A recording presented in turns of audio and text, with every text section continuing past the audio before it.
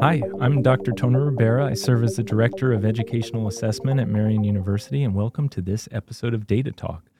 Data Talk usually seeks to highlight the people on campus involved in assessment, the people who read your responses to various assessments and use data to inform curricular and co-curricular improvements. But today we are changing things up a bit because we have a leading scholar of assessment, high-impact practices, and student engagement in the studio. Our guest today is Dr. Jillian Kinzie. Jillian is the Associate Director for the Indiana University Center for Postsecondary Research and the National Survey of Student Engagement, as well as a Senior Scholar with the National Institute for Learning Outcomes Assessment. Jillian earned her bachelor's in psychology and master's in post-secondary education, both from Cleveland State University, and earned her PhD in higher education with a minor in women's studies from Indiana University. She's a co-author of books like Assessment and Student Affairs, Using Evidence of Student Learning to Improve Higher Education, and has contributed to the Handbook of Student Affairs Administration. She's also a co-editor of the new books Delivering on the Promise of High-Impact Practices and Radical Reimagining for Student Success in Higher Education. Jillian Kinzie, welcome to Data Talk. Thank you so much, Tony. I'm so glad to be with you. This is fabulous. I have a ton of questions for you. I wanted to start kind of looking at your experience after Cleveland State. So, my first job in higher education was in residence life, and I saw that you as well kind of got your start in residence life. Yes, that takes me back. Yes. You absolutely are correct at your investigative work. I did start my career in residence life, but I had a super position because my position was to serve as the academic advisor for all the students living in residence. So it had this, what I think is really a nice holistic role in serving students in a way that blended their co-curricular life and their personal life with where they were headed in their educational paths. How do you see that informing all your contributions to the student affairs profession as a researcher? Oh my gosh, I think it was foundational in my how I saw the field and how I learned to interact with faculty members and deans immediately. So first out in my career, I was interacting with deans and faculty members from all the different departments because it was part of our job to understand what was going on in all of the academic departments where our students were majoring or struggling in some cases and needed extra learning support. So I really felt like it was the perfect blend of attention to what students were doing in their personal lives by virtue of being in a residence hall, but also how they were living their best academic selves. So it was really, I just think it was absolutely foundational. And I wonder if I had not had that kind of experience in my first job that I would have really understood the importance of holistic student development. And then looking at your doctoral experience, I was a higher ed major and gender studies minor at IU. And I'm just so curious, like, what was your experience like there? Well, I came to IU when I did my doctorate to really try and better understand what I thought were salient aspects of the student experience. And one of those is gender identity. Other issues, certainly race, ethnicity, all of those intersectional identities that students bring with them to college. So it always had a real interest to me. And then I wanted to understand a little bit more of the theoretical and the historical and the more research side of that work. So that's what got me into it. And I really appreciated the many theories that I was then able to layer on to my understanding about student development from a theoretical feminist theory lens and really bringing different approaches and perspectives that were not part of my training or experience prior. I had an intuitive sense for what they might mean for our work, but I don't think I understood their full impact in terms of how much they might influence. Things like Nell Noddings and the ethic of care in work. As much as that's a student affairs, I think student affairs would very much claim that. It also has some really strong feminist perspective. So thinking about all of that really was a nice way to blend a different area or dimension of my academic interests with what I was already doing in practice regularly. Obviously, looking back over your career, I mean, you've made so many significant contributions to the field. Very kind, Tony. I mean, as a doctoral student, so like for me, when I think about my doctoral experience, I feel like, it was very humbling in terms of, you're sending things off for conferences, for publication, and you're getting feedback that can be tough to read. So it was very humbling. Like, when did you feel like, hey, I'm going to do big things in this field? I still feel humbled every day. Yeah. Absolutely. It still surprises me when I see my work referenced. It tickles me and it also shocks me to think about at the same time. And I really think that as scholars and as educators, we're always trying to work to improve, get better at what we do, investigate the next new angle, and critique things. So, I have to say that in some ways, the perspective of being a scholar and always asking questions is very much who I am as a person. And my spouse will always tease and say, "Why do you ask so many questions?" And I think I can't help it. I've been like that since I've been a kid, that's my orientation to trying to understand things is to keep asking questions. And I feel like as a scholar, that's what it's all about, is just keep asking questions and keep trying to seek information that will help enrich your perspective and help you better understand whatever it is that you're observing. I mean, there have to be times where you have those questions, but you have to make the decision of like, okay, I just can't pursue that. That is so hard. Oh my gosh, that is just the hardest part of being a scholar is what are all the things that end up on the cutting room floor that we just can't pack into this one article or, cutting. I was talking with an author or a co-editors yesterday or had an email exchange, and we were talking about what deserves to be represented in a new sense of belonging text. And they were saying we have 25 valid chapters and we have to make some really hard decisions about how this will work. First I wanted to say, well, good luck with that, because if you have 25 worthwhile submissions, that's going to be really difficult. And then thinking about what's the trajectory, what's the story you want to tell in this. And I'm eager to hear what they come up with, but I think it's a challenge that all scholars have is what are the questions that we can't address? What are the limitations? What's our best argument or our best presentation of information or data and research in this piece? And then what do we do with all the rest of the things? Do we take them up in another way, or do we have to just leave them on the cutting room floor? I probably have more on the cutting room floor than I actually have out in actual production. Way more. Triple the amount that's still on the cutting room floor. I'm curious, changing gears a bit. I know you also were faculty in the higher ed and student affairs program, like tying it to your scholarship, your recent publication. So in a chapter you co-wrote with Pat Hutchings and Natasha Jankowski in using evidence of student learning to improve higher education, you break down the assessment cycle. You talk about identifying outcomes and collecting data, considered pretty easy, analyzing data and sharing results, a little bit harder, and then implementing changes and assessing the impact of those changes are really the hardest parts of the cycle. If you had a magic wand and can change anything about the higher education, student affairs, graduate curriculum, what would be some changes to help future professionals better address the hardest parts of the assessment cycle?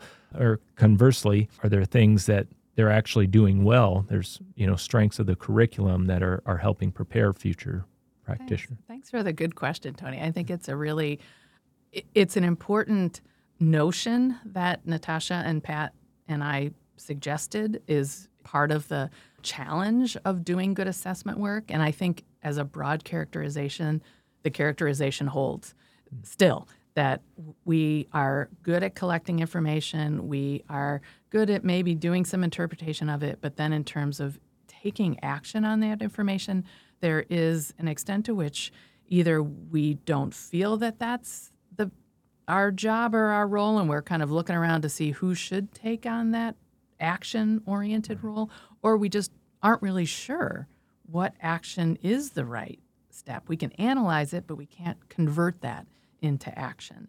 And then I would argue, we're still not always good at kind of thinking about what do we hope to see different in this image? What is it that we hope to affect? And that's a lot to imagine and to envision. So I understand the challenge.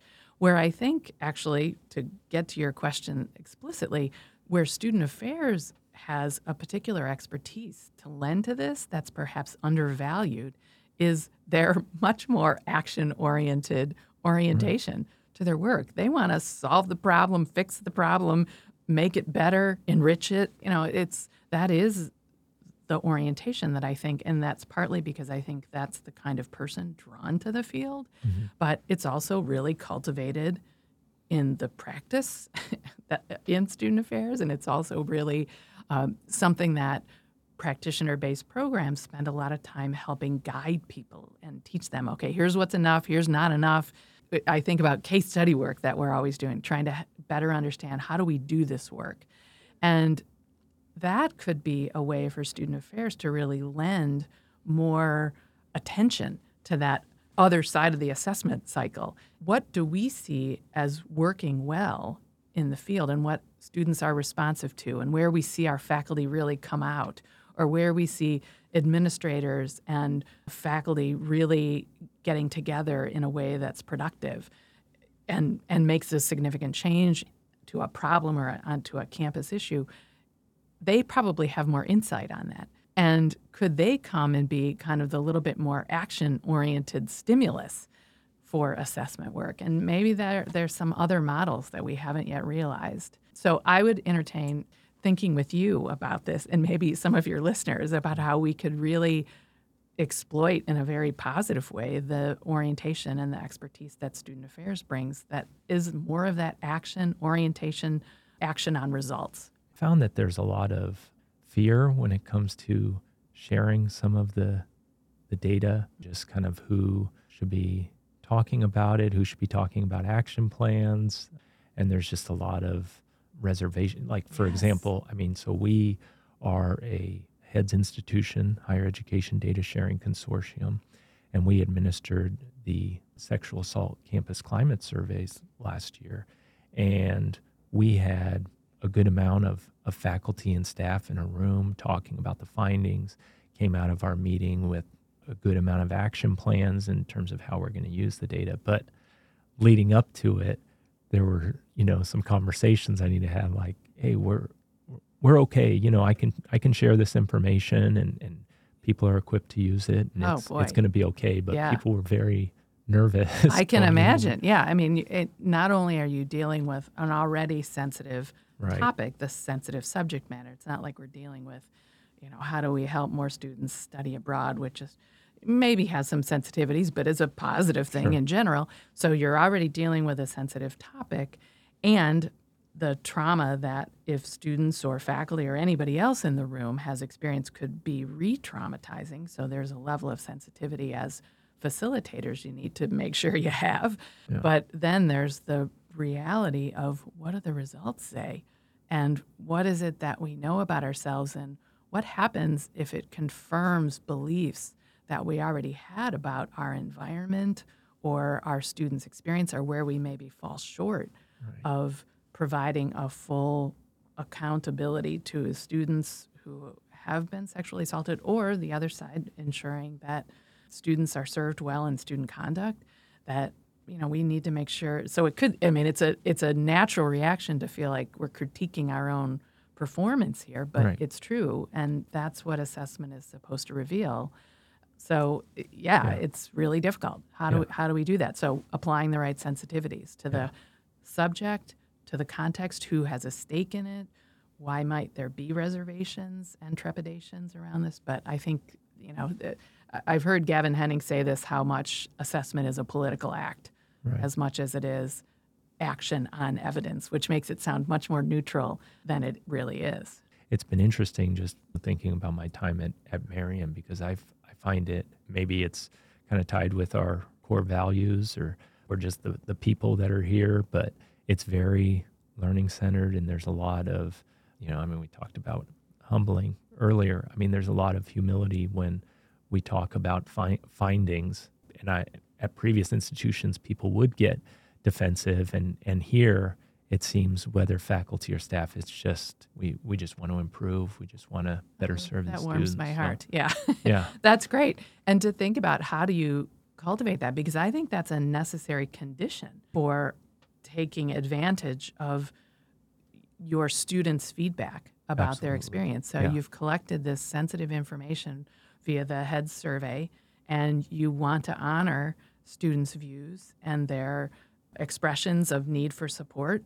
You have to, as faculty, staff, people affiliated with the campus, have to have an orientation to respect that and to want to take action and to not be defensive of your own work. It's really hard. I can hear it in my own work. I want to defend lots of things, whether that be the student voice or the quality of data and how important it is to our decision making. But I have to be sensitive to people who are working in those conditions and what might be influencing their position and stake in this topic. Another question I had for you was, you've worked at IU Center for Postsecondary Research for around 20 years. In that time, how have you seen the center change, and what do you see on the horizon? Yes, it's true. I have been there 20 years, and that astounds me. But, every day there's something interesting. And, when I worked in student affairs and when I had a bad day, or when I worked in academic affairs and had a bad day, I would always say that if I had 3 bad days in a row, then it was time to leave a place or really reconsider what I was doing here. And sometimes that happened, and I did change some aspect of my work. And I would say that now I look for not necessarily bad days, but are there 3 days in a row where nothing new or interesting has captured my attention? If there are 3 days in a row where that doesn't happen, I think it is important to continue to really seriously evaluate whether you're going to remain in a role. And for me, it really hasn't happened. I might have 1 day, maybe 2, but never 3, and that says something. Every day there's something new that comes up either in the field or that I read about or that someone contacts us about the student experience that requires more thought and insights that I think we can serve. So for me, that's an important part. What's changed, I think, is we've always been a place at the center for, and particularly Nessie, I realize that that's kind of that is really the big operation, the enterprise is honoring and asking students about their perspectives on the college experience and then bringing what research we know exists about that to frame those questions. But it really rests on that foundational work that our work has done. And I think it takes a dozen years to establish that kind of foundation. So what have we been doing for the other, half of that side? I think refinements.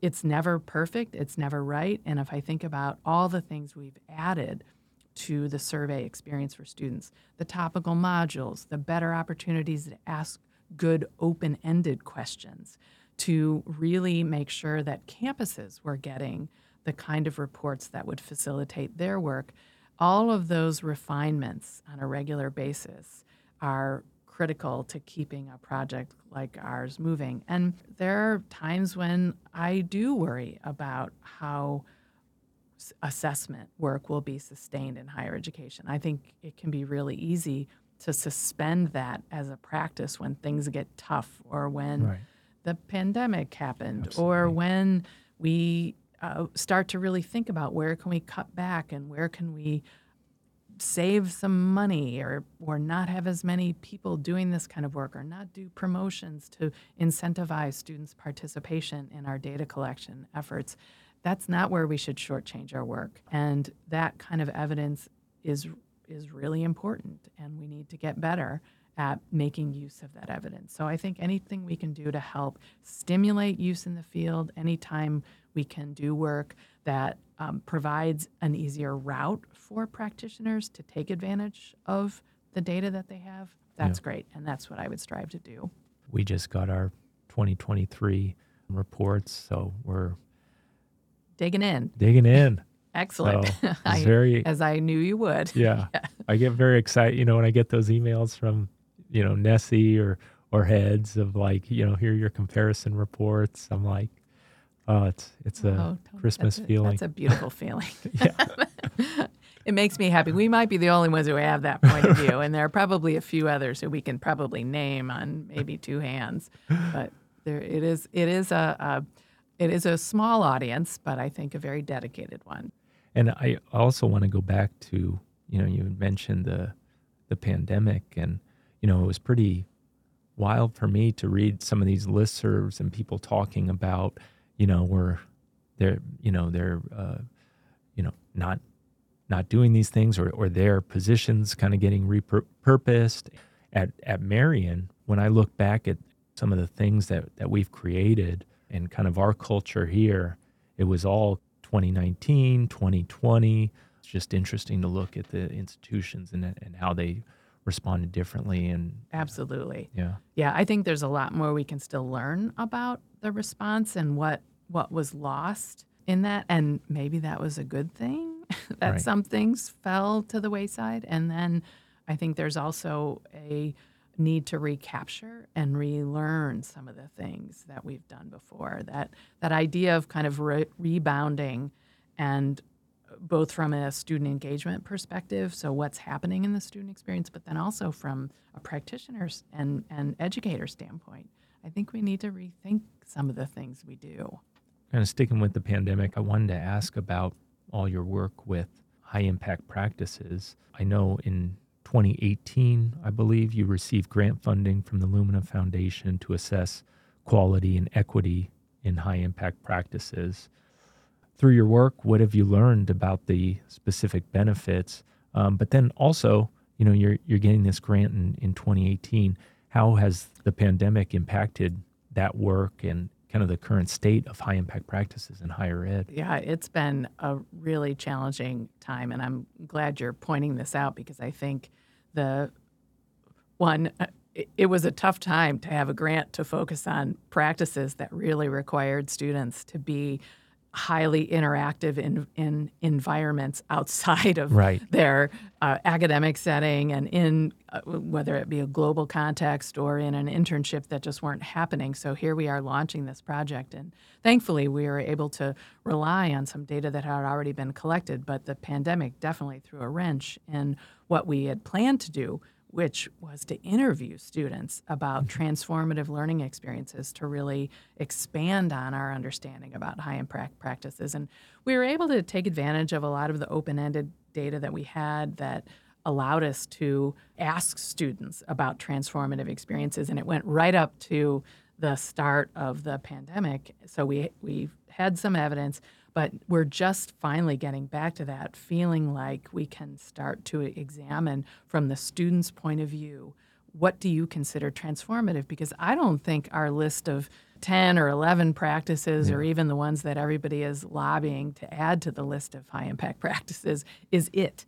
I think there's a lot more transformational about the undergraduate experience that we just don't have a name for, or that perhaps it hasn't risen to the level of our scrutiny in terms of research and really studying it. So I don't think our idea around high impact practice is to close off and to somehow say we have enough, a dozen, a baker's dozen, 13, that's it, or whatever we end up settling on. I don't think that's it. But I do want to make the point, and I've continued to make this as part of our work on the quality dimension, that we have to make sure that the practices, whatever it is, that we are assuring that that it is representing the high quality elements. So that substantive interaction with faculty, the idea that students are forming their own sense of accomplishment in whatever it is that they're doing, and they can name it and see what they have done, and they're reflecting on it. So all of those qualities have to be parts and intentional pedagogical elements of the experience. So that I will stick to strongly without worry about what it's called, what the thing is called, or what, how long it is. If Right. it contains those things, those are the quality dimensions.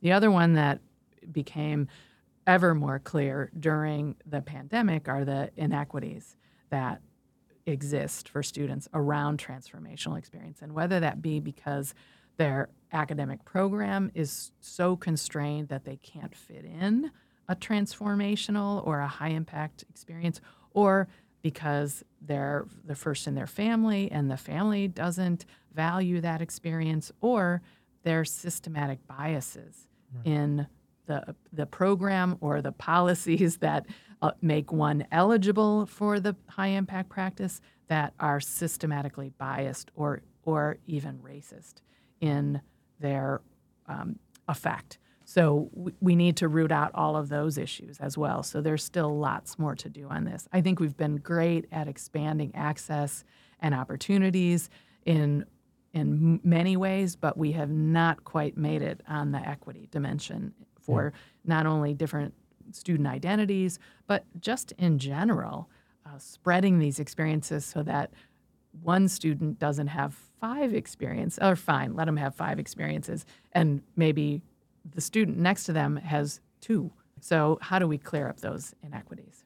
Looking at our 2021 NESI findings, specifically senior student participation in high-impact practices, and for those who are listening who may not know that term, we're talking about undergraduate research, internship, study abroad. The list goes on. I think there are Learning 10. communities. Learning communities, yeah. But we found that students of color participated in an internship and held a formal leadership role at a lower rate than our white senior students. This is going to be something that, we continue to keep an eye on moving forward. I'm just curious, what do you think assessment professionals can do to better examine high-impact practices on their campuses and ensure underrepresented students have access to high-quality experiences like you're talking about? Thank you for taking that on. It requires a whole campus effort for sure. But I think as assessment professionals in particular can, one, collect data about this, harness the data they have, maybe try and think about all the different sources of information about these kinds of experiences.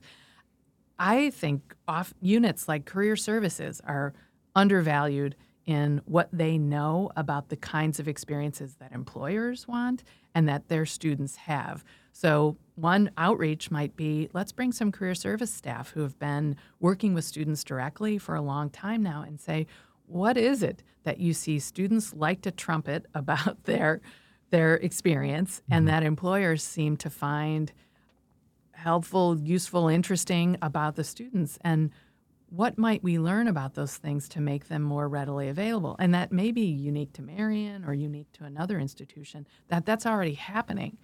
Yeah. So I think there are lots of sources of information that assessment professionals could say, who else could either provide some information or insights on this, and then who might be needed to be around the table to interpret the data we have about where we might make some additional outreach or develop some more formal means to introduce students to.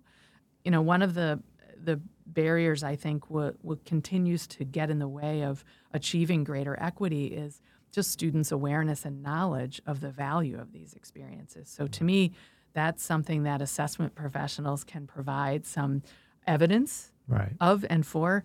Here's what these things are. Here's where you can find them. Here's how much our students do of them.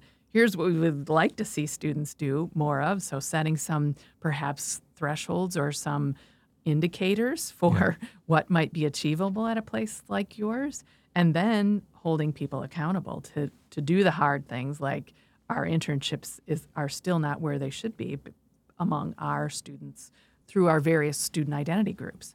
I think all of those, accountability, asking the right questions, assembling the right people to interpret the data, are all things that an assessment practitioner can do to really help advance quality and equity in HIPS.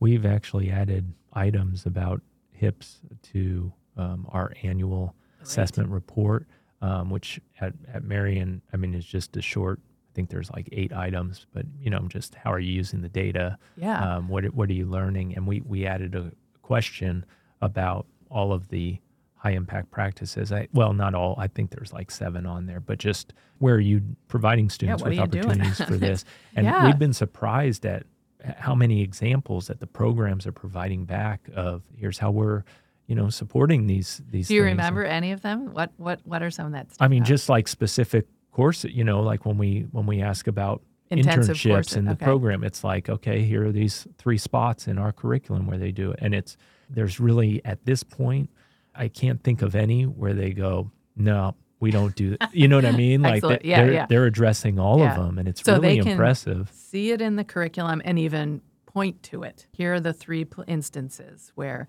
Yeah. that's great. I think that kind of mapping and identification, my only next challenge to them would be, all right, you know it. How do you communicate this Right. to your students? And to make sure that staff in the office understand, there's some logic to this. Yeah. Because everybody can reinforce it. And with that too, everybody can also depress it if they don't acknowledge where this is supposed to happen, or say, oh, you can just ignore that. Don't worry about that.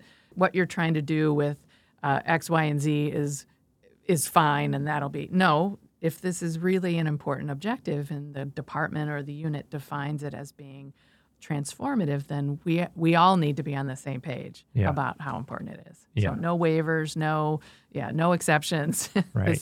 This is what we're going to do. I mean, again, I think it speaks to the learning centeredness of Marian, because I've been at other institutions where, as the assessment person, you feel like the most hated person on campus. And, not to say I'm going to win any popularity contest, but I do have people reaching out and, wanting to just improve in these areas. And it's not so that's much wonderful. like I mean, pulling that teeth, speaks so. to the creation of a strong assessment culture. Yeah. Yeah, that people, you've used several words too as we were talking about the humility and the learning centeredness, and I think all of those things are part of what creates that culture. It's not any one person. It really is about imbuing it with the qualities that make people receptive to information and make them want to ask the questions. And ultimately, it is about valuing student voice. If you have a group of people who don't think that students can weigh in on topics or have anything to contribute except for how they perform in your classroom or how they take on student leadership opportunities, it's a very narrow view of what students see and observe in the environment. Yeah. And sometimes it could be kind of, in terms of the student voice, people really want to hear the student voice. And sometimes I oversee like our Qualtrics account, and, people use it. And sometimes I'm getting emails about these surveys. And sometimes I'm like, guys, we need to go easy on this stuff. It's great that you're so passionate. Too much feedback. Yeah. The other thing I'm curious about from what you said was, I know that there's the set number of high impact practices currently, or the number that's been around for a while, but you mentioned that people have kind of proposed some. So what are some things that might be on the horizon? I mean, I know that student leadership hasn't been like formalized, but it's always been tied with that NESI item set. Yeah, boy, I don't know who wants to take responsibility for maintaining the official HIP list. I think it's definitely not NESI's job, but I think AAC&U has been a little bit of the de facto, although my colleagues Ken O'Donnell and John Silvinskis and Jerry Today and Carlene Van de Zandt will always say that we should not make AAC&U or any other organization be the sole purveyors and monitors of high-impact practices. It really it belongs in the field in a much wider sense, and I think the one thing that we're all probably committed to is just making sure that whatever experiences are identified as something we want to make sure more students have, that it at least represents I'm not going to set a threshold, but I think it needs to adhere at least to most of the quality principles for high impact practices. Otherwise, it's really an educationally vague or perhaps benign practice. I mean, it's just not going to live up to its full potential. So I do think that we need to do more to promote the quality elements. But with that said, there have been plenty of people lobbying for leadership, student employment. There was a recent nomination for mock trial experiences, which is an intense, or model UN experiences. And I think, well, all of those are pretty intense experiences where students take a lot of agency, they develop a lot of professional experience, they reflect, they have a lot of interaction. Okay, these might fall into that. So could there be a basket that might describe intense student experiences that might be classified as leadership opportunities that really have these qualities? And then that can help bring more into the fold, but still retain the attention to quality. A couple more questions. I know you've touched on some of these. Give me your hardest one. Well, it's kind of just selfishly, like thinking about engaging, how I can better engage people in assessment. You co-wrote the 2018 NALORA report, Assessment That Matters. This report shares findings from a nationwide survey of provosts from over 800 U.S. institutions. Among the most common assessment needs, over half of the provosts identified more faculty using the results of student learning assessment as a need. We've talked about, using data, but I mean, what do you see, people like me, assessment professionals, what can we do to just better engage faculty in using results? The faculty involvement is still the gold standard for assessment, but I think it's nuanced a little bit. And here's where I think it's a little bit different. I believe that the original ideas were akin to give faculty some data, maybe some interpretations of it, and say, please act on this. And maybe having them be helpful in collecting program level information about learning outcomes. I mean, that's a pretty legit important place for them to have a pretty significant stake. Yeah. But that was kind of I'm oversimplifying it, but you get the idea. I think what it has turned into is, how do we ensure that faculty are brought into conversations about what we need to ask questions about in the first place, what we really want to understand, and then how together we can work to bring all the evidence to bear on that topic and come to some common understandings, some shared understandings about what this means and what it might suggest for practice.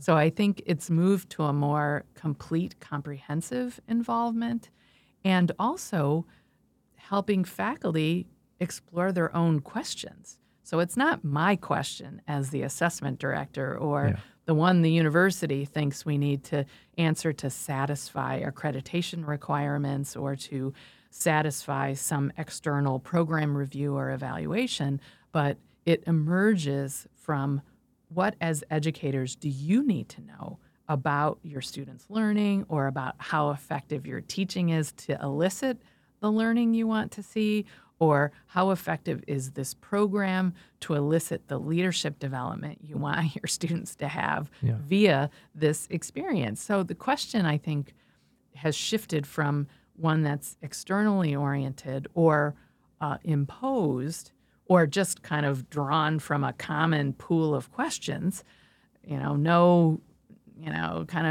stake at all in it, to what's meaningful to you as a faculty member. What do you want to know?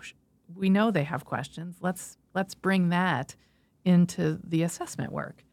So that's how I think it's changed over the last several years. And I think that's the kind of involvement that the provosts were. Maybe they weren't saying it directly, but I think that's what their information in that report from 2018 was really suggesting, is help me bring faculty into this by entertaining more of their questions and helping cultivate what they are interested in learning. That's how I want them to be involved, not because they attended 3 workshops and learned this particular assessment technique. That seems pretty empty to me. So our institutional assessment committee, we have a subcommittee focused on institutional surveys. That group looks at what we're administering, not just the results and how we're going to use them, but also kind of what's the plan for the future? What are we doing next year? So it's not just me making these decisions that impact everybody. Tony's fiefdom for assessment Right. does not exist.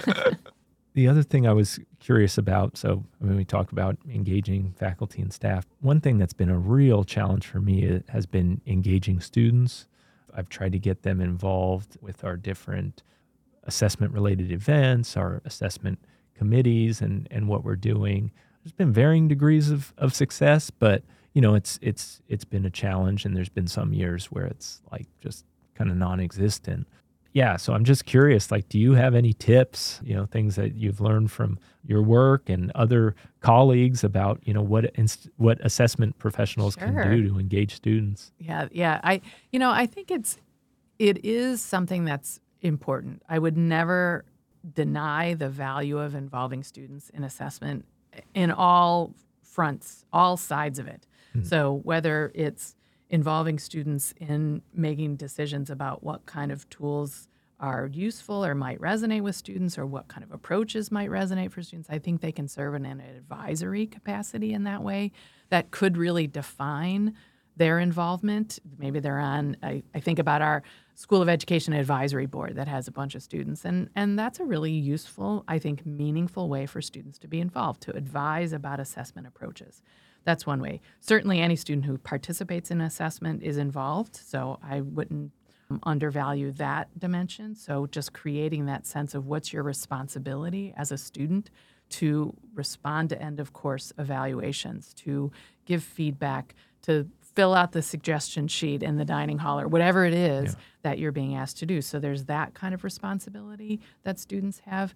And then I think there's the perhaps slightly more curated experience where students are brought in to interpret evidence, or maybe they're even given a data set and they form their own impressions. Or the examples that I've heard from our friends Charlie Blach and Kathy Wise at Higher Education Data Sharing that teach people how to interview, or how, I should say, teach people how to teach students how to interview other students. So this whole idea of assessment interviewers that are students, that's wonderful. And then there are people who arrange actual groups of students. So they train them in research methods, in both quantitative and qualitative approaches, and then basically turn them loose on the assessment data and say, tell us what you're our research team here. Tell us what you learned. So that's a more formal educational experience.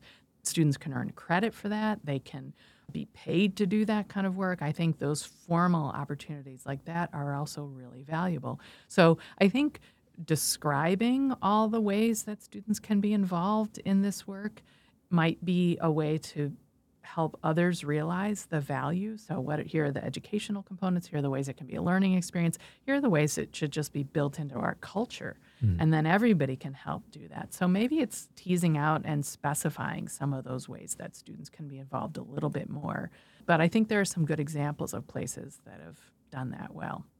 Yeah, I know we've talked for the last couple of years about, I think it's at BYU, it's students consulting on teaching. Those are and cool. And we've like wanted to do it, but I mean, it seems like such a big enterprise that they have there in terms of what the students are doing. Yeah, you're training, you're essentially moving into a peer education kind of training model where you have to make sure that they know what they're doing, they don't feel overwhelmed, or, that it's reasonable for the scope.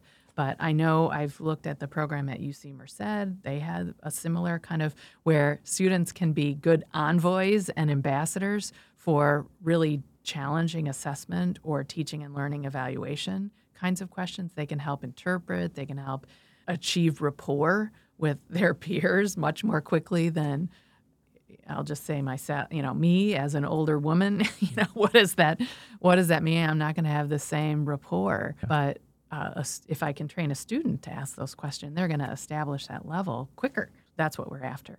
So I think, but it does become, I think, a pretty significant peer education, peer training program to undertake. All right, I hope you do it. Yeah, I know. It's always on my, we do our annual performance evaluation. Been on your list, huh? I have to look back and be like, oh gosh, I got to do that, and we talk about it. And so, yeah, it's been on my performance evaluation every year. And Hey, make good on it. I know I need to make it happen. Try a few students. There might be. I have one last thing, and this really isn't a question. It's really more of a statement that I just want to have on record. For those that don't know, I worked for Jillian from 2009 to 2012 in the Nessie Institute, and it was an awesome experience. For me, she was probably slightly underwhelmed, but Tony, we can get into our mutual admiration here because I admire your take on this work too. Well, I mean, even though I haven't been at a ton of institutions, I've been at different places, and at each place I've had multiple supervisors. So I've worked for a lot of people, and you are definitely on that Mount Rushmore of supervisors. Very kind. Yeah, I'm very grateful for you. I have to say, so 2009, 2012, I worked for you in the Nessie Institute. 2014, the movie Boyhood hit theaters. Yes. My wife comes home and she tells me Jillian invited us to go see Boyhood with her and her husband and Peter Magolda and Marcia Baxter Magolda. And she told you no. And I lost it. And I was like, how? What? And she's like, but you don't like people. You don't like going out. And I'm like, and I remember telling her, yeah, that's true. But that does not apply to Jillian. Well, Tony, it's full circle actually to your opening questions about my foundation work in student affairs, because I think you know that Peter Magolda was my supervisor, my first job. Oh, I don't know if you know that. I did not know that. You didn't know that. Yes. So really nice full circle to what made my Miami University experience, my first job, so significant. It was because Peter Magolda hired me. Oh, wow. And supervised me. So there is your full circle moment. It doesn't get tighter than that, because we both you got to author a chapter with Peter too. And I'm very sorry to say that Peter passed away too soon in this world and in this work. And he is just someone who really had such an irreverent but so well-informed perspective on working with students and helping them achieve their own potential. I've never met anyone like Peter. Yeah, I think I said I mentioned this on a previous podcast, but as a doctoral student working for you or taking class with George Koo or driving Pat Cross to McAllister, I mean, it was just crazy. I mean, it was just surreal. Like, I just couldn't believe that was my life. And then, I think it was I want to say 2016 or we started working on the chapter. And I mean, it was, I just couldn't, I still can't believe it. Yeah. I'm like, I showed my daughter, I get this gigantic, and she's 7, she doesn't care, but I get this. She was very impressed. I get this gigantic textbook. I'm like, there's Daddy with Peter Magolda.